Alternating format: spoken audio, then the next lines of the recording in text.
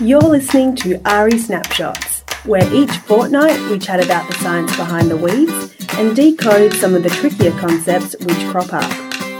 Welcome to the ARI Snapshots podcast. In this edition of the podcast, we're going to be hearing from WeedSmart Southern Extension agronomist Greg Condon and BCG's Senior Manager of Operations, Kelly Angel.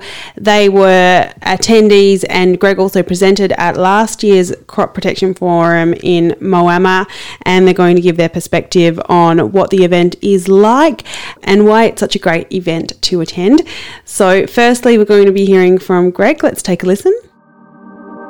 In this interview, we're catching up with Greg Condon. He's the WeedSmart Southern Extension agronomist, one of our Southern Extension agronomists.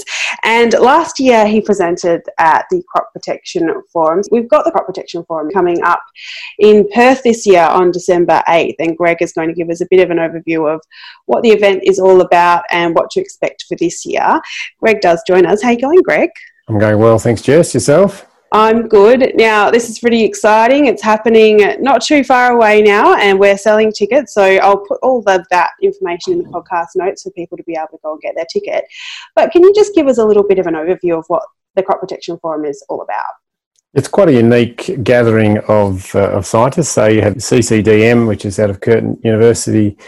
CCDM is the pathology unit, so they're looking at primarily crop disease, and then the ARI weeds group and the research that they do also in Perth, and then CESA, which is an entomology based group in Melbourne. So those three organisations have got together, run this forum for quite a number of years. So I've been lucky to attend a couple, one in Wagga, one in Adelaide, and then last year, which was at Moama on the Murray River. So it brings together resistance management is a key focus of the workshops, Jess. So they bring their leading researchers together on the one day, and they present primarily to advisors, agronomists, and some growers have turned up, but also other industry people come along, chemical companies or other research groups, to hear what the latest research is.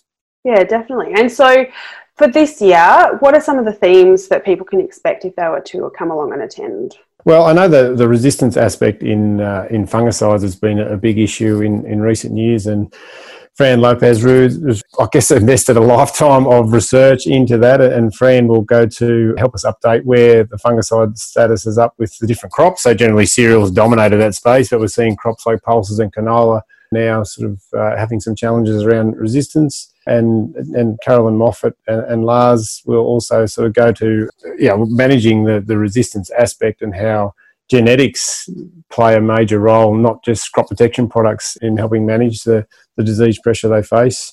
And then switching to insects, yes, the CESA group and even Ben Cogden from DPIRD, who will give a local WA perspective on green peach aphid and turnip yellow virus, so how these diseases are influencing, I guess, brassica production, canola production, and I guess resistance to a lot of the lower cost insecticides, but also how some of the integrated pest management tools could be used. And Paul Umina, who's based in Melbourne with CESA, will go into some of the details around that, and then some of the, I guess, the future aspects of insecticide resistance. Unlike herbicides, where we've got quite established cultural tools now that groups like WeedSmart have been promoting in terms of insecticide resistance, the cultural tools probably aren't as mainstream and particularly producers and advisors are very cost focused, so it is a bit more difficult to have that IPM approach. So it's good to hear from James Maynard from CESA on some of that sort of work.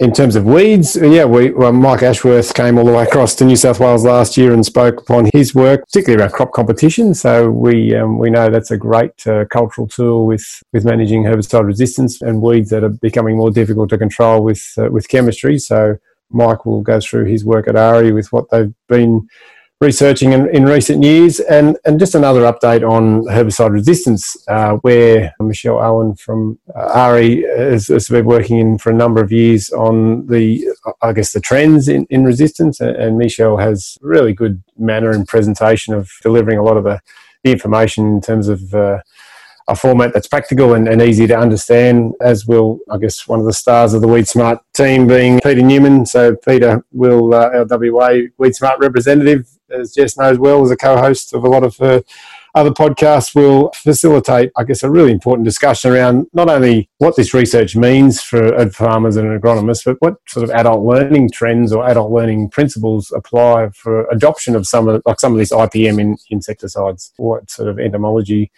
I guess, things can be changed on farm in relation to using this information after attending a workshop such as the Crop Protection Forum.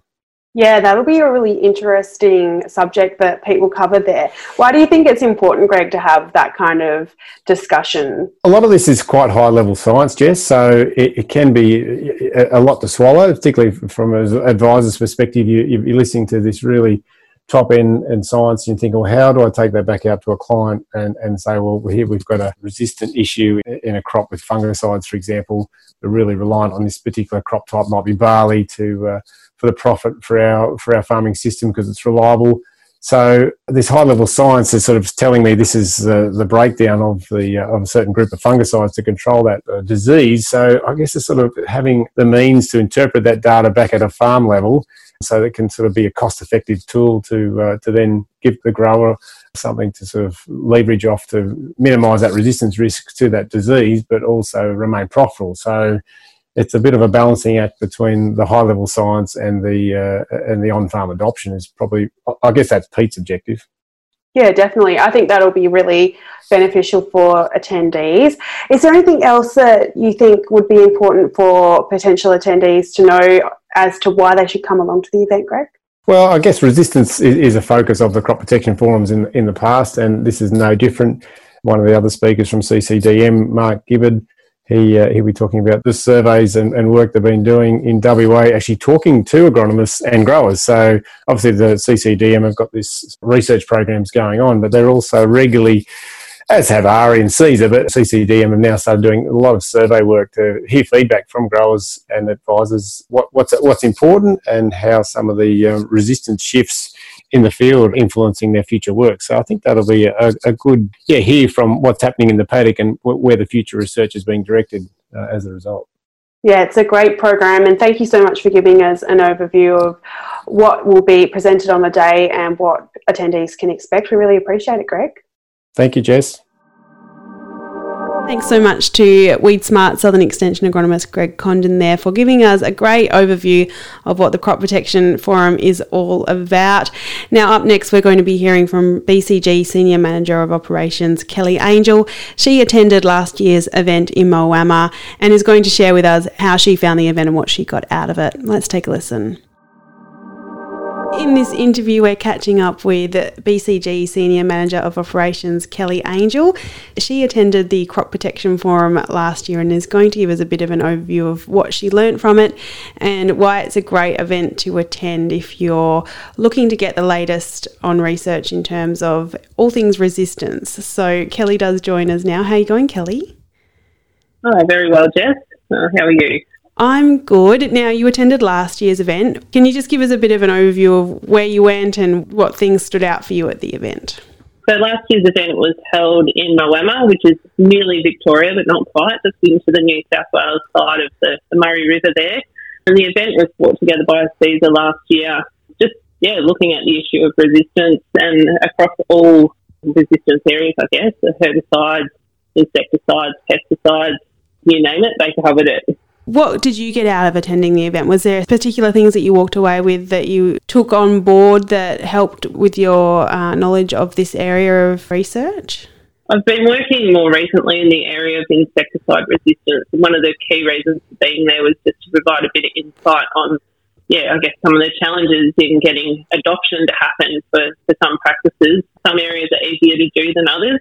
Some things have more challenges, and so my initial interest was to see what the discussion around shifting from knowledge to adoption looks like. But the day itself is actually quite all-encompassing. You've got all your experts from the different groups in the one place on the one day. You don't need to pick and choose what sessions you're going to look at or listen to, and they all presented pretty much the current status that we're dealing with, but they also looked at the future threats. So it was good to unpackage what is on our plate now, and we're all very familiar with herbicide resistance and the weed problems that we have on farm.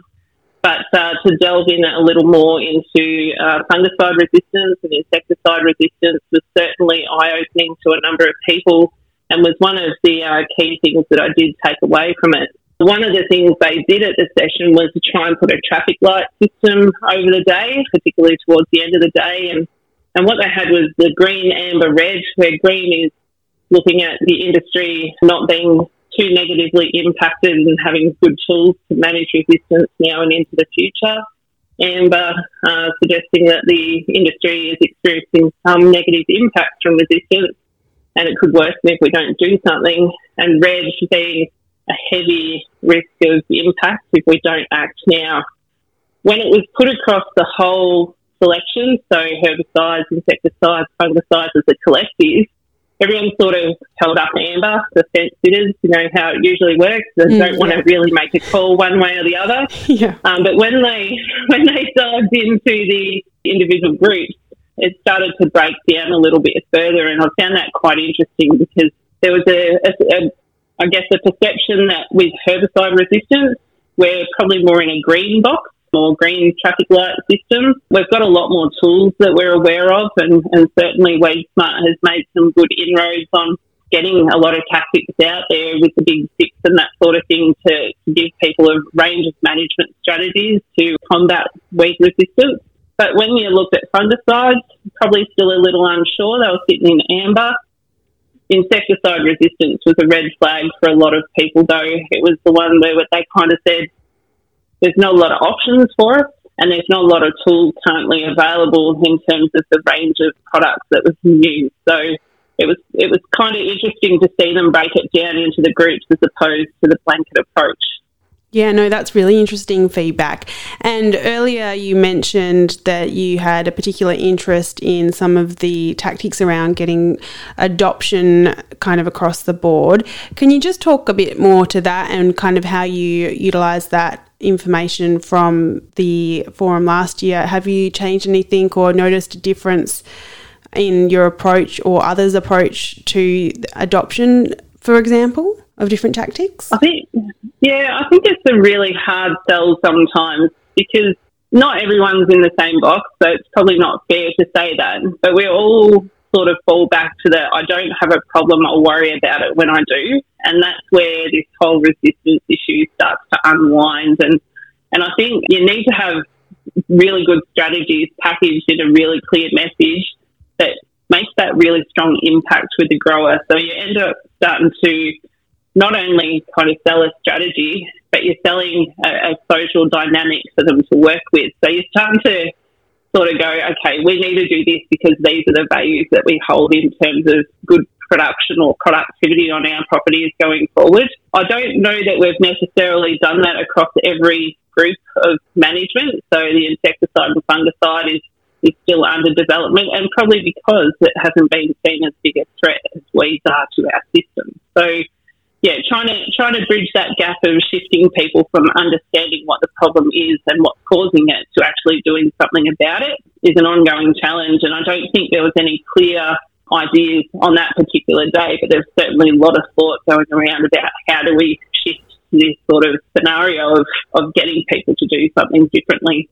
And that's why these sort of forums are really good to have that discussion, because you've got growers, might not be many, but there's a few growers. It's targeted at advisors, and then you've got your researchers and your other industry reps that all come together and can have that really tangible discussion about what works and what doesn't. Great points there, Kelly. And is there any other, I guess, what's your kind of go-to line in terms of why people should attend the Crop Protection Forum? What do you think they'll get out of it?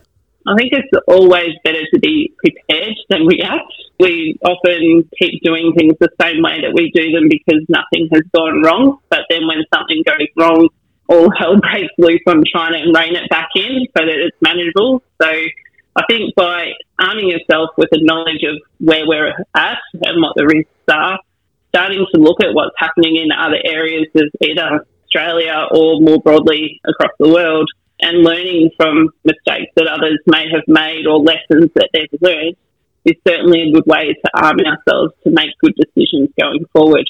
No, that's great information, Kelly, and great points.